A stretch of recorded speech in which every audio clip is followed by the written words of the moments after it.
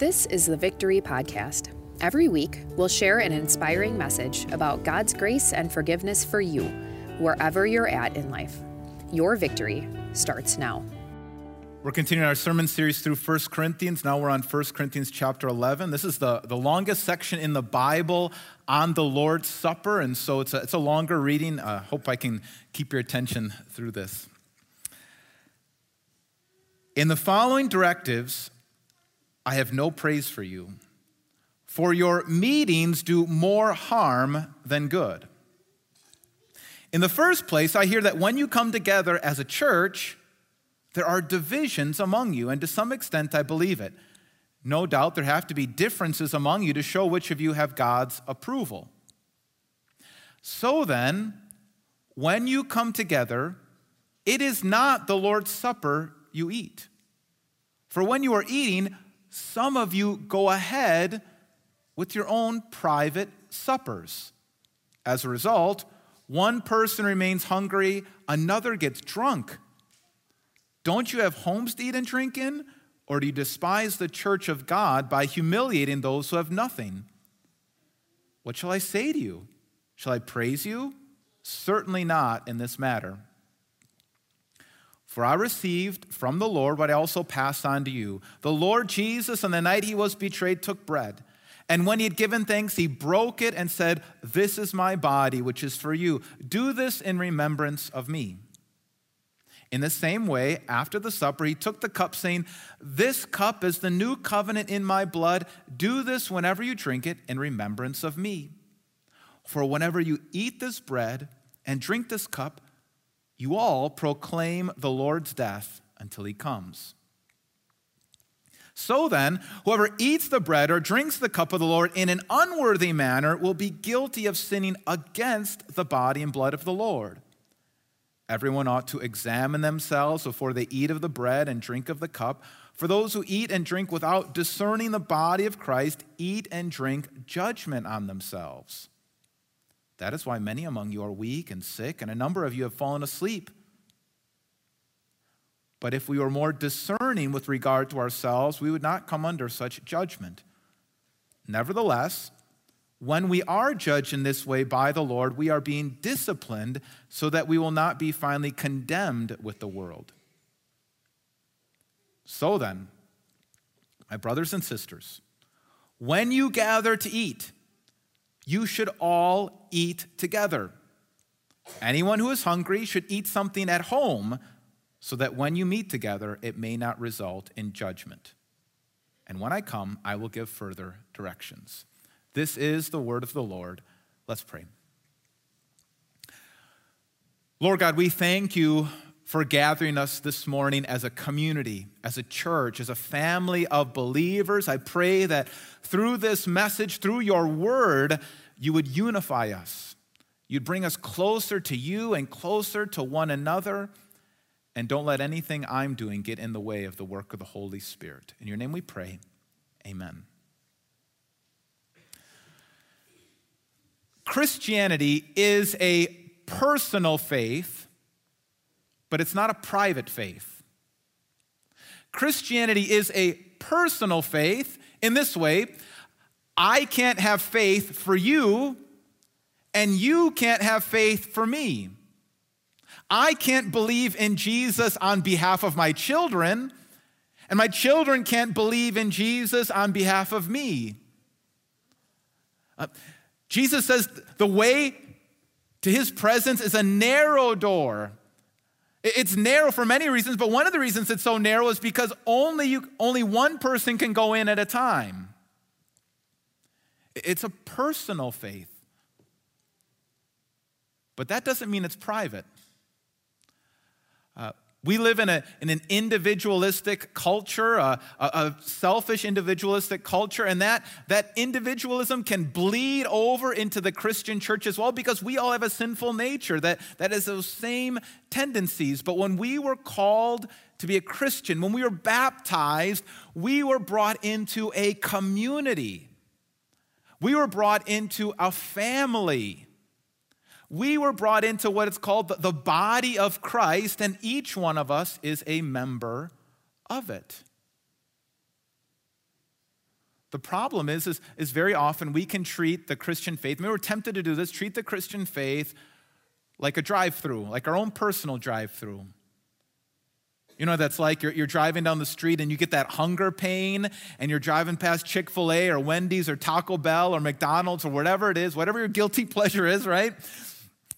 And so you pull into the drive-through and you get your own private meal delivered right to your car window, and then you can eat that meal all by yourself, and that hunger pain goes away. And that's maybe what we're tempted to do when it comes to our Christian faith. We have this private feeling of guilt or shame, and so we pull into the church or we turn on the live stream, and we get that private forgiveness just for us, and that's well and good. That is a good thing. But there's so much more to the Christian faith than just a drive-through kind of Christianity, just a private Christian faith. It's about the greater community. We're continuing our sermon series, Foolproof, and we're walking through Paul's letter to the Corinthians, and we're looking at all the ways that Christianity might seem foolish, doing foolish things, believing in the foolishness of the cross. And today we're going to look at a meal that seems foolish. Some bread and some wine. And in this simple, seemingly foolish meal, God is going to do something pretty amazing. So that today we want to answer this really important question: how can we create a true Christian community in an individualistic society? You know, I think we're a very friendly church, but how can we also become a church of friends? And to answer that question, we're going to go back to that reading from Corinthians. And by now, if you've been following through this sermon series, we've learned quite a bit about Corinth. And in many ways, Corinth is very similar to the culture that we live in right now. The culture surrounding Corinth was an individualistic culture. They had a saying, I can do whatever I want. Anything is permissible for me. In other words, I'll do what I want. Whatever feels good, I'll do it. And we live in a very individualistic culture. They lived in a pre-Christian culture, which means that Christianity hadn't permeated the culture. They weren't thinking through a Christian worldview. And we live in a post-Christian culture. That means our culture doesn't look through the lens with a Christian worldview. And in Corinth, many of them were new to the Christian faith. They were learning how to practice the Christian faith. And many of us were all kind of learning what it looks like to actually practice the Christian faith. And so that leads to lots of reasons to teach and to keep instructing and keep learning. And that's what Paul's going to do in this lesson. He's really concerned about something. So he says in verse 17 of chapter 11, he says, in the following directives, I have no praise for you. For your meetings do more harm than good. Corinth was a new mission, and so they didn't have a big building like we have. They didn't have a big synagogue to meet in, so they would meet in homes. And he says, when you would meet in your home, when you guys meet for worship in this little gathering, it's actually causing more harm than good. It's actually better if you wouldn't show up to church, because when you guys gather in this home, it's actually causing more harm than good. Well, what's the problem? Verse 20, so then when you come together, it's not the Lord's Supper you eat. For when you are eating, some of you go ahead with your own private suppers. So every time they would gather in this home, they would gather and have the Lord's Supper. But Paul says, surprisingly, you think you're having the Lord's Supper, but you're actually not celebrating the Lord's Supper. You see, another way to say the Lord's Supper is communion. And when you celebrate Holy Communion, communion means to be at one with. We're supposed to be at one with one another as we're at one with God. And he says, you're not doing that, because when you gather together, you're going ahead with your own private suppers. So what does that mean? Well, it seems like when they would gather for the Lord's Supper in this home, they would gather almost like a house gathering, like a family gathering or a party, a potluck kind of meal. Everyone would bring their own bread and wine. And it seems like some people would bring that bread and wine, and before waiting for everyone else to show up, they would gobble up their own bread and wine, so much so that some people, well, let's hear what happens. He says, as a result, one person remains hungry and another gets drunk. Can you believe it? They're gathering for worship, and some of them are getting hammered at church. Don't you have homes to eat and drink in, or do you despise the church of God by humiliating those who have nothing? What shall I say? Shall I praise you? Certainly not in this manner. So not only were they going ahead with their own private suppers, treating the Christian faith as their own personal drive-through, just getting their own needs met, filling up their own tummy, but it says they were humiliating those who had nothing. I mean, we don't know exactly, but maybe what this means is, some people are bringing their fancy artisan bread and their fancy wine, and they're looking down on those who have nothing. They were not treating this meal as something that they would come together as a community, but they only cared about themselves. They only looked at it from an individualistic perspective, only trying to meet their own personal needs, disregarding anybody else. Now, could something similar be happening at Victory?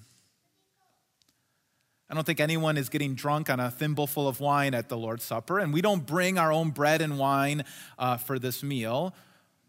But we do live in an individualistic society, and I'm afraid that does bleed over into our own hearts because we have a sinful nature that resonates with individualism and selfishness. And are we ever tempted to treat the Christian faith as just that thing that I personally need? I come into church because I have this guilt and this shame, and so I'm going to get something out of it. And it's about how I feel when I leave here, and if I'm going to get my needs met, my forgiveness, my feeling of feeling better about myself, it's just a personal, private thing when it comes to Christian faith. I know that can happen to me. The Christian faith is so much more than just my own private forgiveness, my own private experience, my own personal experience. It's so much more than a drive-through kind of faith. So the Apostle Paul goes on to explain how Holy Communion actually does something pretty incredible. He's going to speak and teach the words of Holy Communion. He says, "For what I received from the Lord, I also passed on to you." Paul wasn't in the room when Jesus established the Lord's Supper, but he received it from probably Peter or John. He says, "The Lord Jesus, on the night he was betrayed, took bread. And when he had given thanks, he broke it and said, 'This is my body, which is for you. Do this in remembrance of me.' In the same way, after the supper, he took the cup, saying, 'This cup is the new covenant in my blood. Do this whenever you drink it in remembrance of me.'" And so what Paul is saying is the night our Lord Jesus was betrayed, the night before he died, they were celebrating the Passover. For over 1,400 years, they had been celebrating the Passover meal, this memorial meal where they would have unleavened bread because they left out of Egypt out of haste, and they would have, in haste, they had wine and they had a lamb. And every year they would celebrate this meal as a memorial meal, how God rescued them out of Egyptian slavery. See, the Israelites were enslaved for 400 years, and then God rescued them out. And so every year they would commemorate that with this Passover meal, how God rescued them from slavery. And now Jesus is taking this same meal, and he says, "I'm the Lamb of God, and I'm going to rescue you. I'm rescuing you not just from slavery, but from sin and from death." And so Jesus gives us a new meal for all Christians to celebrate. His body being broken, his blood being poured out in remembrance of him, this new covenant of forgiveness. And then Paul says something special happens when we celebrate it. He says, verse 26, "For whenever you eat this bread and drink this cup, you proclaim the Lord's death until he comes." So usually in the worship service, for much of the worship service, you're very passive. You listen to a sermon, hopefully not too long of a sermon, right? You listen to a sermon. But Paul is saying here that when we stand up and come down the aisle and receive the Lord's Supper, you all, it's plural here, you all proclaim the Lord's death until he comes. You're all preaching a message when you participate in the Lord's Supper. You all are proclaiming, saying, this is what our faith is about. Our faith is not about the pastor or the church or about us. Our faith is about Jesus who broke his body. His blood was poured out. It's about the forgiveness of sins and eternal life and everything that we receive from Jesus. And every time you take the Lord's Supper, you guys become preachers. We're all preaching a message that Jesus is what we all care about. It's all about Jesus, his death, and his resurrection. You proclaim the Lord's death until he comes again. And we're looking forward to that day. And that's why this meal is so precious. And that's why Paul was so concerned. That's why some crazy things were happening when they participated. So Paul goes on to teach. He says, so then, whoever eats the bread or drinks the cup of the Lord in an unworthy manner will be guilty of sinning against the body and blood of the Lord. Everyone ought to examine themselves before they eat of the bread and drink from the cup. For those who eat and drink without discerning the body of Christ eat and drink judgment on themselves. So the Corinthians were certainly eating and drinking in an unworthy manner. They were getting drunk at the Lord's Supper, right? And they were looking down on people who had nothing. They were going ahead with their own private suppers, not caring about the community. And so Paul says, you need to discern the body. And I believe in context, he's actually talking about the body of believers. You need to discern the body of Christ, the body of believers, the people around you when you take this meal. And so he tells them, now you need to examine yourself. Take an inventory. Look at ways that you've been selfish and self-centered and only thought about yourself and haven't thought about the greater community when you take the Lord's Supper, that you are part of something much bigger than yourself. And Paul says because they were not doing that, they were eating and drinking judgment on themselves. Now, I think the King James Version, I don't know how many of you grew up reading the Bible in the King James Version, but it actually said eating and drinking damnation on themselves. I don't think that's a good translation. And from what I understand, that's the only translation that says that. Because Paul goes on to say a couple different things. Here's what was happening. He says, verse 30, that is why many of you are weak and sick, and a number of you have fallen asleep. The Christian way of saying people were getting weak and sick, and they're actually dying at the Lord's Supper. I mean, things were getting out of hand. Not only were they getting drunk at the Lord's Supper, but some of them were getting weak and sick, and God was bringing discipline on them. They were actually dying at the Lord's Supper. And so Paul goes on, but if we were more discerning with regard to ourselves, we would not come under such judgment. Nevertheless, when we are judged in this way by the Lord, we are being disciplined so that we will not be finally condemned with the world.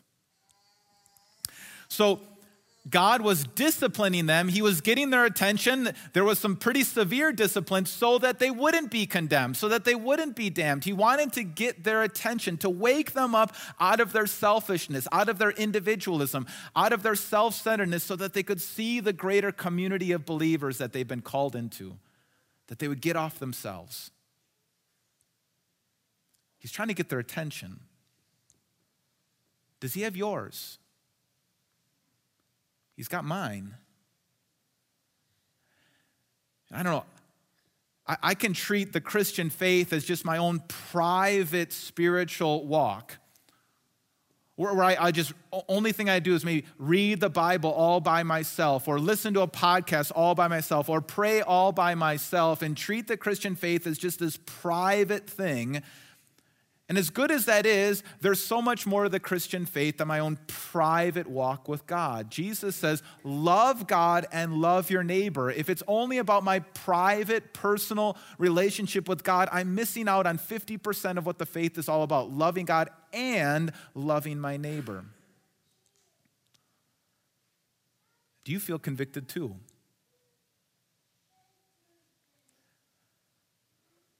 Well, if you do, what's the remedy? The remedy is actually Holy Communion itself. I'm so thankful that the day that I'm preaching on this message, we're actually going to participate in the Lord's Supper today, Holy Communion. The answer to any kind of feeling of inadequacy or guilt or shame is the meal itself. That the Bible says that when we take this meal, we're receiving a new covenant or a contract. In the Old Testament, when you were about to make a contract with somebody, you would eat a meal with them. Except when it comes to this covenant, this contract, it's a one-way covenant. It comes from something written in Jeremiah 31, the new covenant, where it says that God will remember your sins no more. He will forgive all of your wickedness.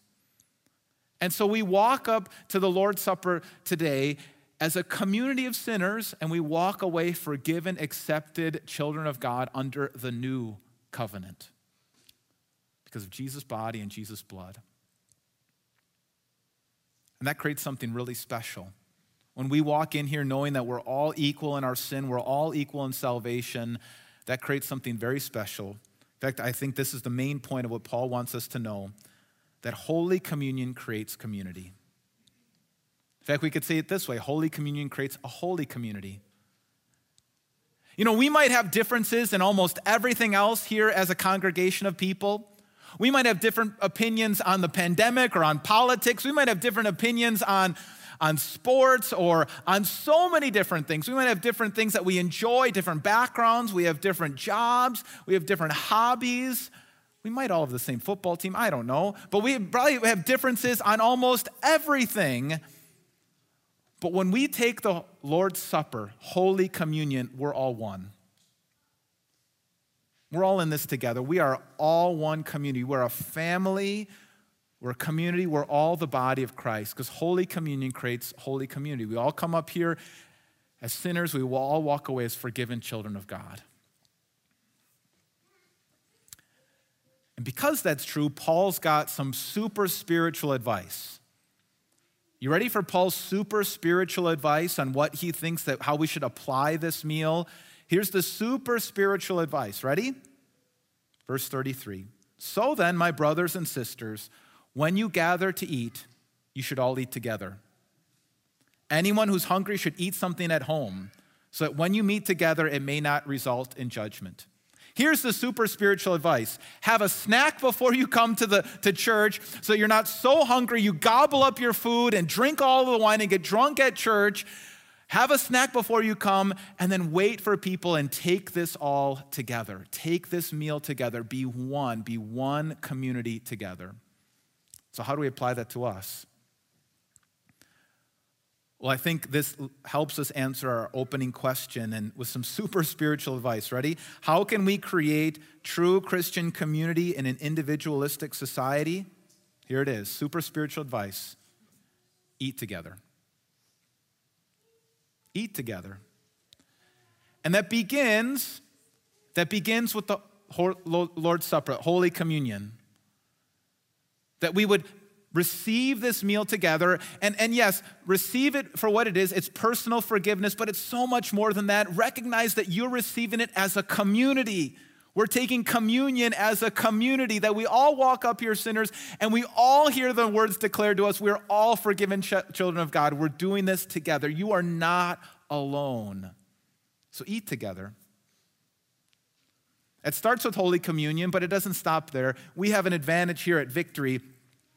Every Sunday, we have this incredible breakfast, the Victory Cafe, where we can eat together at the Victory Cafe as well. And something interesting has happened at Victory, and I know talking to other pastor friends of mine, it's happened in other congregations as well, that before the pandemic, we were just a growing church. One of our biggest problems were, how do we find enough parking? And then the pandemic hit, and many people went away. It was such a big disruption in their life. They went away, and we haven't seen them come back. They haven't joined us online. We lost tons of people. But then also during the pandemic, because everybody was driven online, many people found Victory for the very first time. And so Victory, like many other churches, is basically a brand new church. It's a whole different group of people. And that means there's a whole different group of people who are eating at the Victory Cafe. And what I've noticed is many people are eating alone. Now, I'm not asking any introvert to suddenly become an extrovert. That's not what I'm saying. But if you're eating alone and you see someone eating alone, why not just eat with them? You don't have to engage in tons of small talk, but recognize that that person you're eating with, you have this in common. You're forgiven children of God. You have a community of believers. You're brothers and sisters in Christ. That you're not alone, and neither are they. But it doesn't stop there. I know many people are worshiping with us all over the world, all over the country, all over the place. I would love to hear how you can create community. Gathering in homes or starting hybrid churches or doing whatever you can to gather together to be a community of believers. I'd love to see it go the next level here at Victory as well. I think one of the areas that I've been weakest in leadership is in our life group ministry. We have men's mentoring and women's mentoring, some life groups going on, but man, we can do so much more in gathering in groups. And I pray that some of you are inspired to maybe take that step to open up your home or start a group here that could meet at Victory so that we could create more and more community, that we would not just be a friendly church, but we'd be a church of friends. Now, why is this so vital? Why is this so important? Why does God care about this so much? Why was he cared about this so much in Corinth? Well, because we believe in the Trinity, the Father, the Son, and the Holy Spirit. And I've heard theologians say that it's an eternal community of love. That the Father loves the Son loves the Spirit loves the Father. It's an eternal community of love. And what Christianity is God's invitation into that community. And that we are to reflect that community here on earth. And so, in a lonely, individualistic society where we might be tempted to live all by ourselves and live just this personal, private faith life, God is calling us to something bigger, something greater, to community. And what is the super spiritual thing that we can do to create that kind of community? Let's eat together. Let's love one another because love comes from God. Amen. Let's pray. Lord God, we thank you for gathering us here as a community, as a family, as brothers and sisters in Christ, as the body of Christ. I pray, Lord God, that through Holy Communion today, we would become a holy community, and that holy community would spill out into other areas of our lives. We can only do this through the work of your Holy Spirit. In your name we pray. Amen. Thanks for listening to the Victory Podcast, brought to you by Victory of the Lamb in Franklin, Wisconsin. For video sermon archives, more information about us, and to let us know how we can meet you where you're at, go to victoryofthelamb.com.